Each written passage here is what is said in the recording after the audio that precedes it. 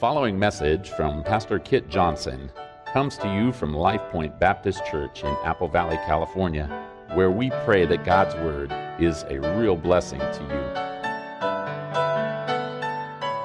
Matthew chapter 6, and this morning we're going to we'll begin by reading verses 25 through 34.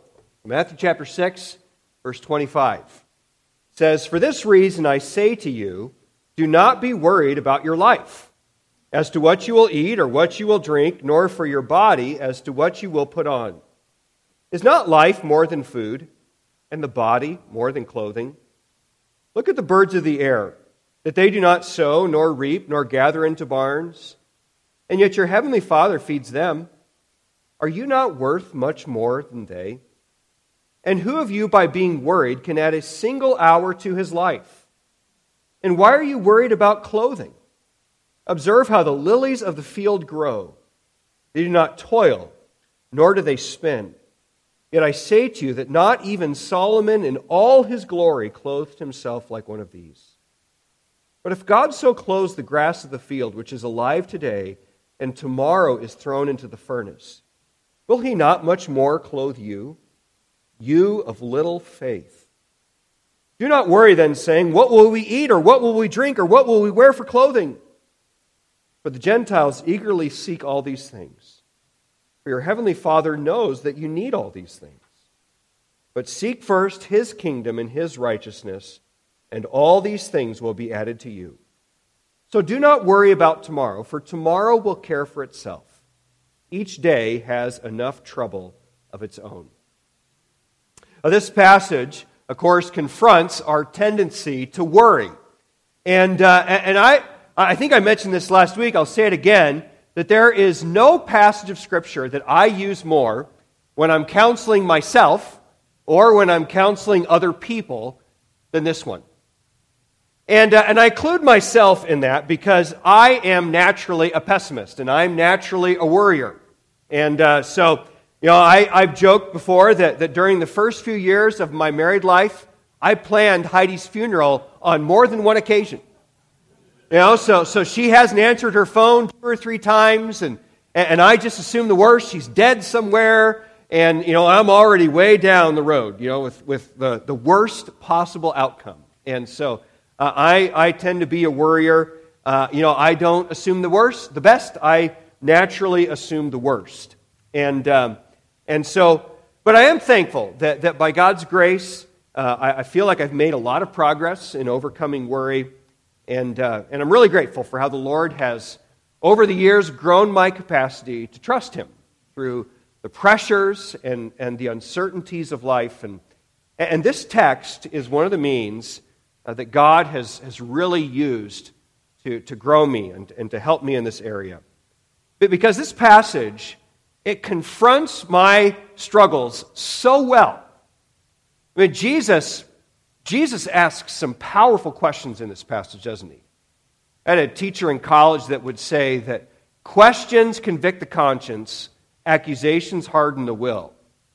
And Jesus asks some really convicting questions in this passage. And as well, he also gives us the answer. He doesn't just tell us what's wrong with us, he gives the perfect prescriptions for our struggles with worry. So I am very grateful for this passage and very grateful for how the Lord has used it in my life. And as well, I've done enough counseling to know that I'm not the only one that struggles with worry. That when we face uncertainty, when we don't know what the future holds, that it's easy to be consumed with the cares of this life. So this text provides incredibly valuable perspective for not just the worrywarts like me, but I think for all of us who in various ways and at various times struggle with anxiety. And today, we're going to just look at verses 25 through 30, Lord willing. Next Sunday, we'll look at verses 31 to 34. And we're going to begin today by reflecting on the command he gives, not to worry, and then we're going to look at 3 problems with worry that Jesus identifies and 3 solutions that he also gives. So let's begin with the command he gives. There in verse 25, he says, "For this reason I say to you, Do not be worried about your life. And it's worth mentioning as well that he repeats the word for worry 6 times in this passage. So he mentions it here in verse 25 where he forbids worry. Verse 27, he tells us not to be worried. Verse 28, asks us why we worry. Verse 31, he mentions worry. And then twice in verse 34, he repeats the Greek term for worry. But notice here, I think this is important for understanding this passage, that Jesus is concerned for a very specific type of worry. So he begins verse 25, by saying, for this reason. So we need to ask, well, what is the reason that Jesus has for why he tells us not to worry about our life? And the answer is in the previous statement in verse 24. So again, remember last week in verse 24 that it ends by saying, you cannot serve God and wealth. So we saw last Sunday that you cannot be a servant of the treasures of this world and also be a devoted servant of Christ. So you can't give your heart to Christ and also to the things of this world, what we call materialism. And so based on that reality, that you cannot serve 2 masters, wealth and God, he commands us here not to be worried about your life. And meaning there, material concerns, such as the ones he mentions, food, drink, and clothing. So you cannot be wholly devoted to the Lord while also being worried and obsessed about the things of this world. Now that is an important clarification then, because Jesus here is specifically confronting a type of worry that springs from a worship of the things of this world. So instead, as verse 33 says, instead of us seeking first the kingdom of God and his righteousness, he instead is confronting us here when we seek first the things of this life and obsess with the things of this life. And that is an important clarification, because Jesus is not saying in this passage that Christians never should be carrying burdens, or that there aren't legitimate cares that weigh on us. So we know that because Jesus, in the Gospels, many times felt the pressures of this life. He didn't walk around, just skipping, through the hills, singing all the time. You see Jesus in particular at the Garden of Gethsemane. He was weighed down with a heavy burden on his soul as he looked ahead to his arrest and his crucifixion in the hours ahead. And the Apostle Paul also confesses that the care of the churches weighed heavily on his heart. So it's important we understand that Jesus here is not saying that it is sinful to endure the legitimate burdens of life in a sin-cursed world. No, instead, he is condemning a very specific type of worry that is rooted in materialism. It is rooted in worshiping the things of this world and being consumed with this life instead of being consumed with the life that is to come.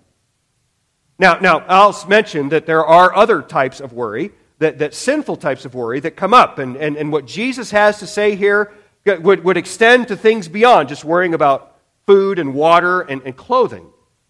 But we do need to recognize what his main concern is. So Jesus begins here by saying, do not be worried about your life. And then he follows in verses 25 through 30 by confronting 3 wrong philosophical assumptions that drive our worry. And so the first philosophical assumption that drives our worry in verse 25 is that worry springs from wrong priorities. Worry springs from wrong priorities. And what I'd like to do with all 3 of these problems with worry is give you a contrast between how a worrier looks at the world and how a godly disciple looks at the world. So first of all, notice that a worrier believes that life consists of things. And so verse 25 mentions 3 things that people worry about. He says we worry about what we will eat, what we will drink, and we worry about the clothing that we are going to put on our body. Now it's true that we don't, as Americans, probably feel the same pressing need for these things that probably many in Jesus' audience would have felt. Now, yes, it's true that food and water, and to some extent clothing, the prices are going up quickly, all right? And so it might be that you feel more and more of a strain on your budget. Like, you look at that water bill and it's like, wow, that thing has really gone up. And food prices have really gone up. So you might feel a strain on your budget from those things. But the reality is that none of us are starving. I mean, we might say we're starving, but we're not. We always have something in the cabinet, and the reality is that we always can turn on a knob and have more than enough water for us to drink. And as well, you might say at times, I have nothing to wear. But I guarantee that that's not true. Even if it's dirty, you have something to wear. But that wasn't true for people in Jesus' day necessarily. And the Lord's Prayer mentions daily bread because that was the reality of how a lot of people lived. That you would work today to get money to buy food for the next day. And so if you don't have your daily bread, well, then you've got a problem. Or if you depended on a nearby stream to provide your water, what do you do if there's a drought and the stream dries up? All of a sudden you don't have drinking water. And most people only had one change of clothing. If you were really fortunate, you might have two. And in fact, if a relative died, it was a big deal to hand down clothing from one generation to the next. Now that is totally foreign to us, isn't it? I mean, we buy clothes and we give clothes away and throw them in the trash like it's nothing. So for us, this is hard to, I mean, we have a hard time comprehending this, but verse 25 here, folks, is not listing wants. You know, imagine Jesus preaching the Sermon on the Mount to a lot of poorer people. These are real needs, right? I mean, you can't live without food or water. And as well, I mean, just imagine the panic you would feel if you literally had no food and no means to buy food. Or imagine you're heading into the winter months and you've got a small child and you don't have the means to provide your child with clothing to keep him or her warm through the winter. I mean, that would be a scary, scary proposition. And yet Jesus, I mean, so these are not small things. I mean, for us they're small things because we have so much of it. But these are big things, pressing needs for Jesus' audience. And yet what does Jesus ask at the end of verse 25? He says, is not life more than food, and the body more than clothing? Now, what is he saying there?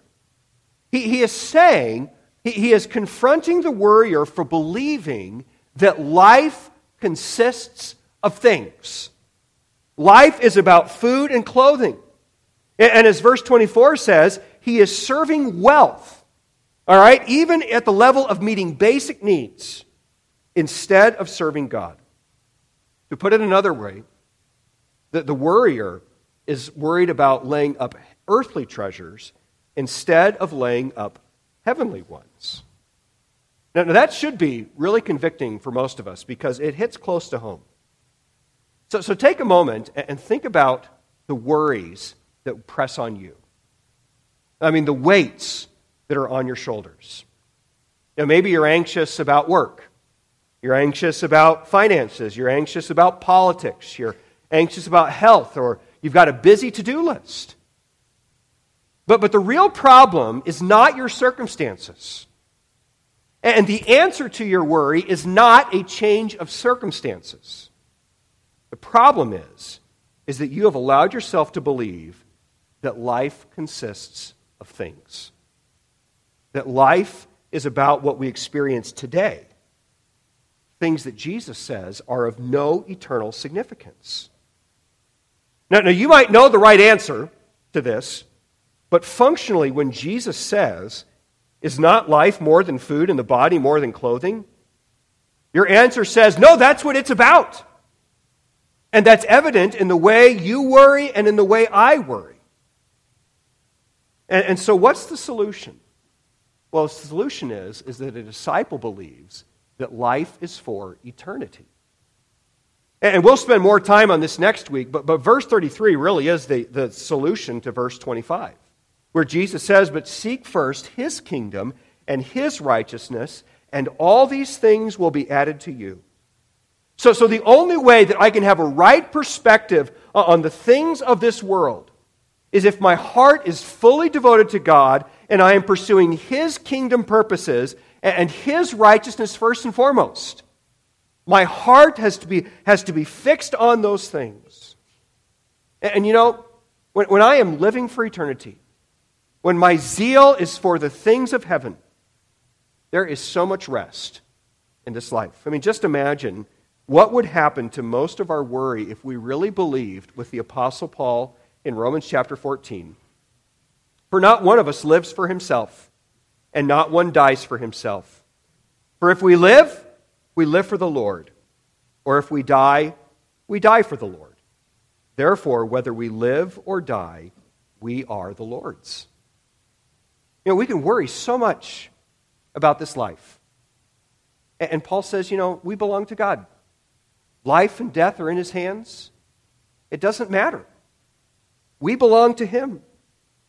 And so there's so much rest, so much comfort in that reality.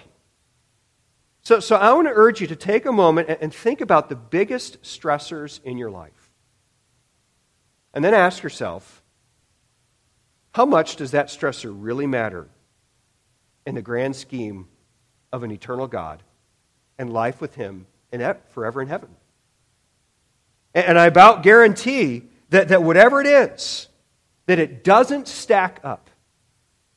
And I'd about guarantee that it's not nearly as important as you like to think that it is. Like we get so consumed with certain things that when you've been in heaven for 1,000 years are going to seem like nothing. And so keep your focus on the Lord. Keep an eternal mindset. So the first problem, the first reason for worry is that we have wrong priorities. We are focused on this life instead of the next. And then the second philosophical assumption behind our worry is that we have a wrong view of self.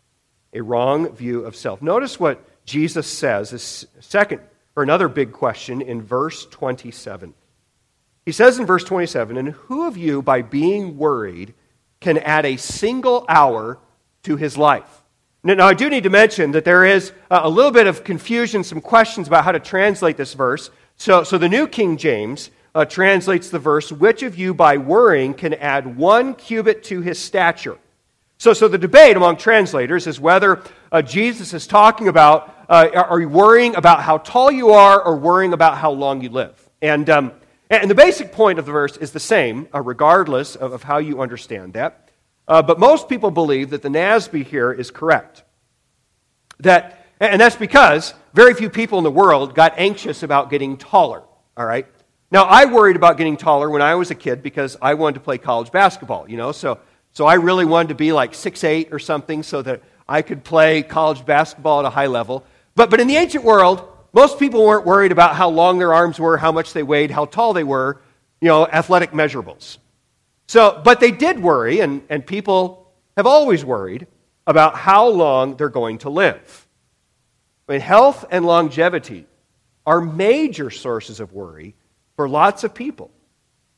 And so Jesus asks, who of you by being worried can add a single hour to his life? So what is the issue here? Well, this statement confronts the fact that a worrier has a high view of self. So in other words, one of the biggest sources of worry is that we try and carry the weight of the world on our shoulders. That it's up to me to make my life last longer. So we think it's up to me to fix all my problems. Or we think that the world revolves around my ability to fix everything that is wrong. So, for example, one of the reasons maybe you stress about money is that you think it is up to you to fix all that is wrong with your finances. You know, if there's some sort of family strife going on, you think it's up to you to fix that family strife. If you're stressed about politics, you probably believe that it is up to me and up to us to fix this. We have to do this. But Jesus says, how arrogant of you to think that these things are in your hands. And do you really think that you can increase the length of your life by worry? And we get so wrapped up in our schemes. And we begin to believe that we even have the power to extend our life. So we worry and we fret because we think it's up to us. Now, of course, the irony of this question here in verse 27 is that worry is known to harm your health.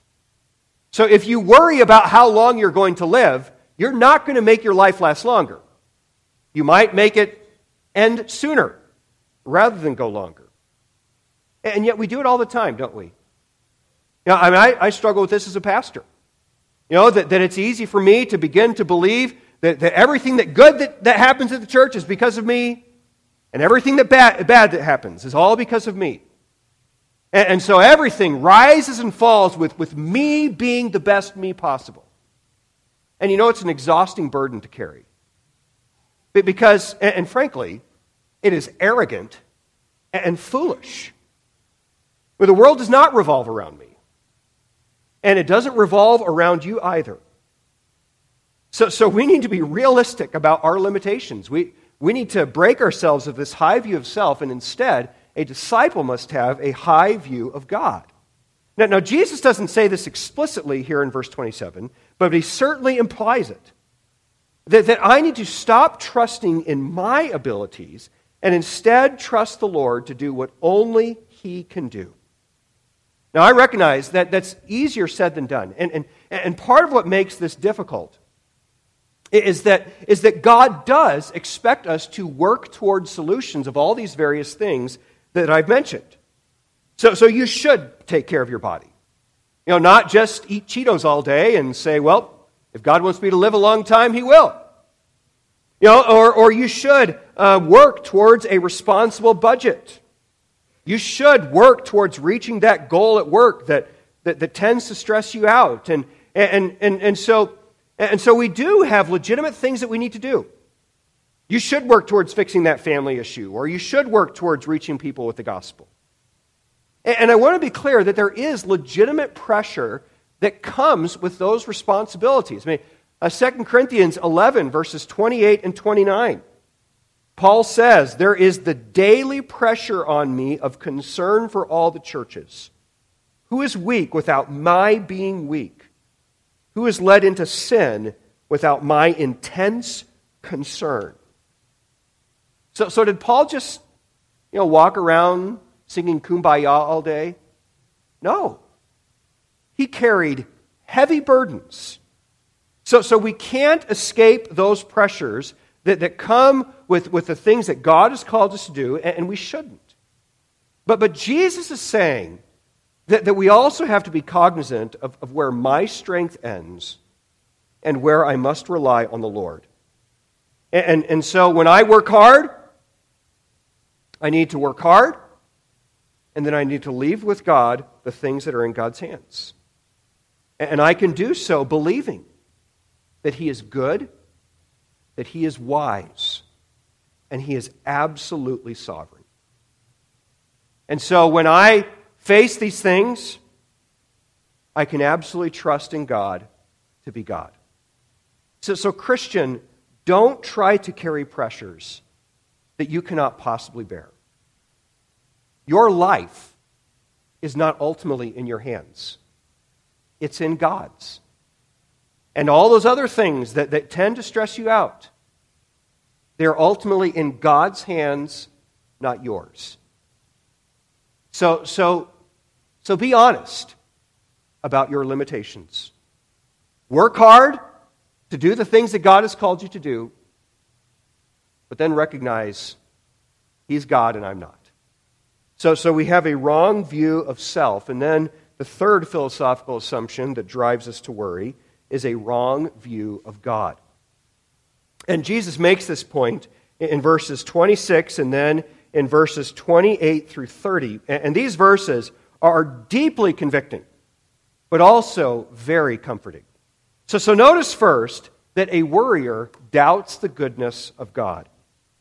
And Jesus makes this point with two illustrations that are built on two basic needs. So first of all, verse 26 confronts how we worry about something like food by contrasting our worry with the birds. So again, verse 26 says, "Look at the birds of the air, that they do not sow, nor reap, nor gather into barns, and yet your heavenly Father feeds them. Are you not worth much more than they?" Now birds here are a great illustration because birds, particularly little birds, are not lazy, right? Have you ever just sat and watched a sparrow or these little birds, and I mean their wings are going 1,000,000,000 miles an hour, and they're all over the place, and they're cracking nuts and doing this and that and chasing this thing and that thing. I mean, birds are very busy creatures. But Jesus notes that they don't stress in the process, though. He says they don't sow, they don't reap, they don't gather into barns. They're not worried about the future.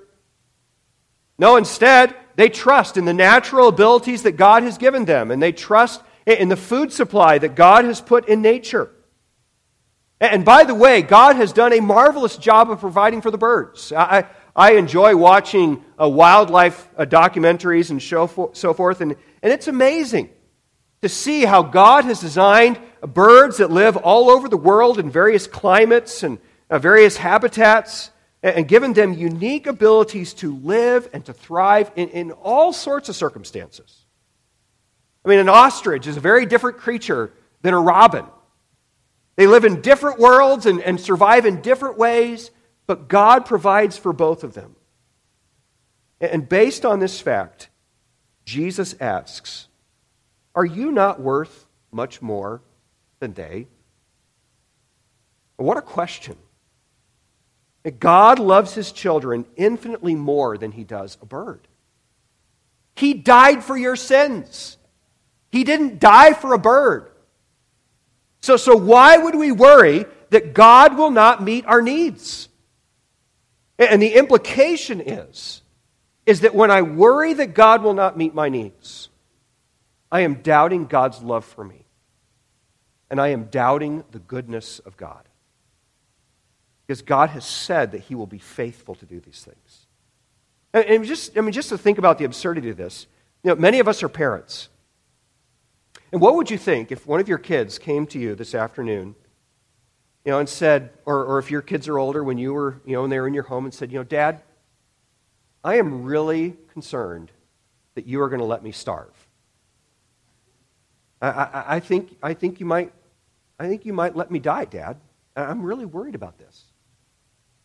And you'd look at your kid and be like, "Why would you think that? I would never let you starve to death. I would die before I would let you starve."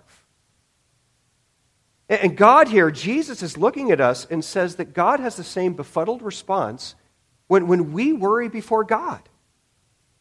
I mean, Jesus says to us, why would we doubt the goodness of God when he has done so much for us? I mean, are you not worth much more than they? Jesus asks. And then he reinforces this point in verses 28 through 30. He says, "And why are you worried about clothing? Observe how the lilies of the field grow. They do not toil, nor do they spin. And yet I say to you that not even Solomon in all his glory clothed himself like one of these. But if God so clothes the grass of the field, which is alive today and tomorrow is thrown into the furnace, will he not much more clothe you, you of little faith?" Now this verse, this time he mentions lilies and he mentions grass.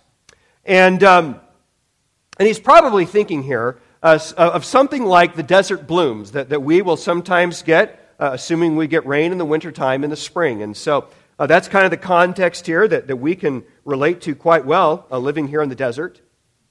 And so he mentions here, first of all, how the lilies or the wildflowers grow up and how they bloom. And he notes that they don't toil like men out in the field who are working to produce crops, and they don't spin like a woman who's in her house and feverishly working to make yarn.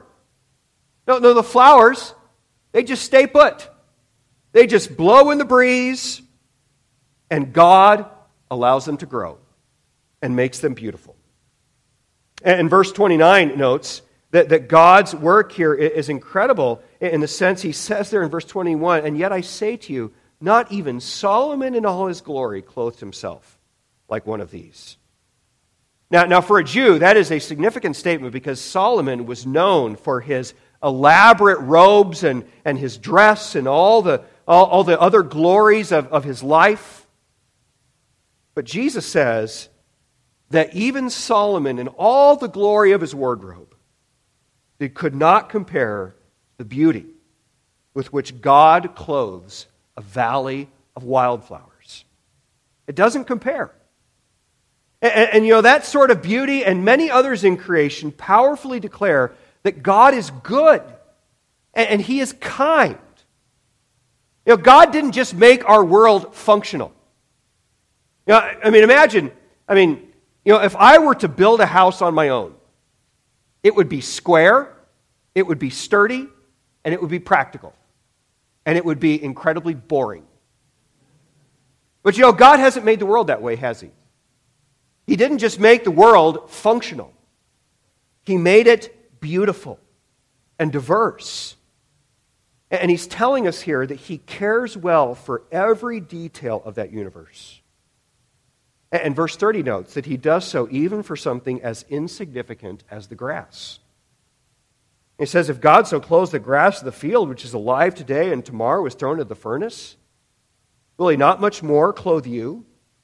Now, the context here would be, that think of a Jewish lady that she's about to cook some bread in her oven, and so she'd go out in the field and pick up some grass and bring it inside to use as kindling, kind of like I do it with pine needles, right here. And so you just go up, you gather stuff, it's worthless, you throw it in there, you're not worried at all about burning it, and you light a match and poof, it's gone almost as quickly as you light it. It is worthless and it's gone fast. And yet, while the grass is pretty worthless in the grand scheme of things, Jesus notes that God marvelously clothes it with wildflowers. And so if God cares this way for something as worthless as grass, will He not much more clothe you? Why would we doubt God? And then He adds, you of little faith. Ouch, right? Like that is a convicting statement. Jesus says that when I worry about material things that God has promised to provide, I have failed to believe that God is good, that He is kind, and He is faithful. I have doubted the goodness of God. So what's the solution? Well, I think the solution is pretty simple. A disciple rests in the goodness of God. Now, I recognize that is easier said than done. Because God's purpose for us, the point here is not, that if you trust God, you're going to live in a big, beautiful house and have fancy clothes and lots of food and plenty of water. Jesus is not promising any of that, is He? And the reality is that oftentimes God's purpose for us is not that we enjoy bounty and ease. Oftentimes His purpose for us is very hard. And so the reason we worry is because we don't want God's purpose. But Jesus, we want ease. And God's purpose oftentimes is very different than that. He wants to sanctify us. And He wants to change us. So we stress over all these things because we want a life that's comfortable.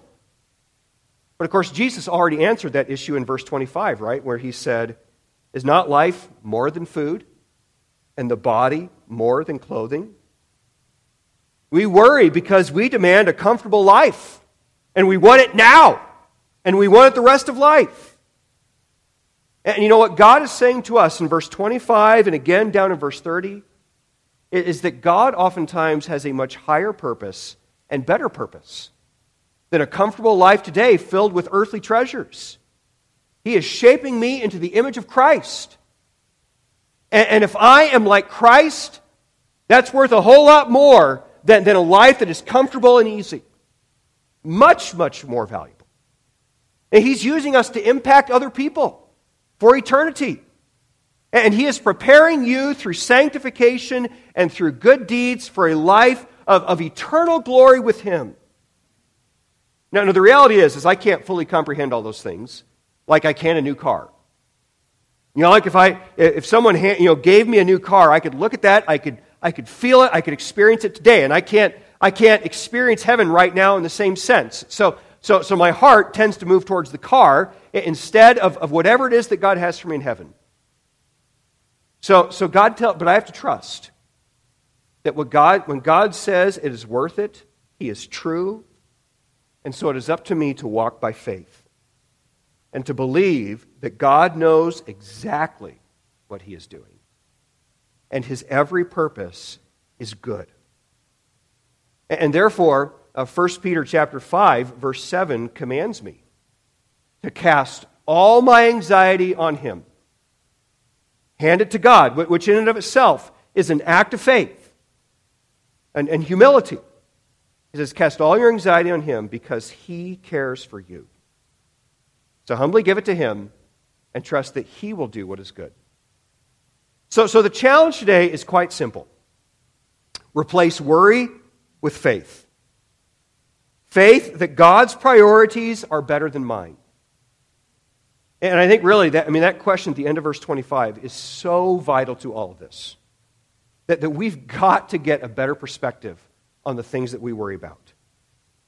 Faith that God's priorities are better than mine. Secondly, faith that in His strength, that His strength can do what I cannot do. And faith that God's purpose is always good. And it's a wonderful blessing to serve a loving Heavenly Father. A wonderful blessing. And so if there's anyone here today that has never come to know salvation in Him, you don't know God as this loving Heavenly Father, then Jesus invites you in Matthew 11, come to me, all you who are weary and heavy laden, and I will give you rest. Take my yoke upon you, for my burden is easy and light. I don't remember the exact quote. So come to Him. Rest in Him, because He is good. And if you are a believer, learn to trust Him more and more every day. To trust what He says, and to trust His goodness, that He will always be faithful. Lord, thank you so much for this passage, and thank you ultimately for the God who stands behind it. That, Lord, these are not just words of wisdom, words of perspective, some psychological tool to help us endure life. Father, we thank you that behind these words stands a sovereign, good, and wise God who is absolutely worthy of our trust and in whom we can cast every care with absolute confidence that you care for us. And so, Lord, I'm sure that there are people in this room right now who are carrying tremendous burdens. They're weighed down by all sorts of things, and it's affecting them in very difficult ways. And Father, I pray that your Spirit would press home the truths of this passage, that you would create faith and trust and rest. Lord, I pray for others that they're just consumed with the things of this life. Oh, Father, I pray that you take our eyes off this world and that we would be zealous to lay up treasures in heaven, not treasures on earth. And I pray for any that do not know Jesus as Savior, that, Lord, today they would be convicted of their sin and they would receive Christ as Savior. And so, Lord, we pray for your work, and Lord, we pray that your Spirit every day would help us to live in the truths of this passage and to be transformed by them. And so thank you for this word, and thank you for Jesus, and thank you for all that you've done for us. In Jesus' name, amen.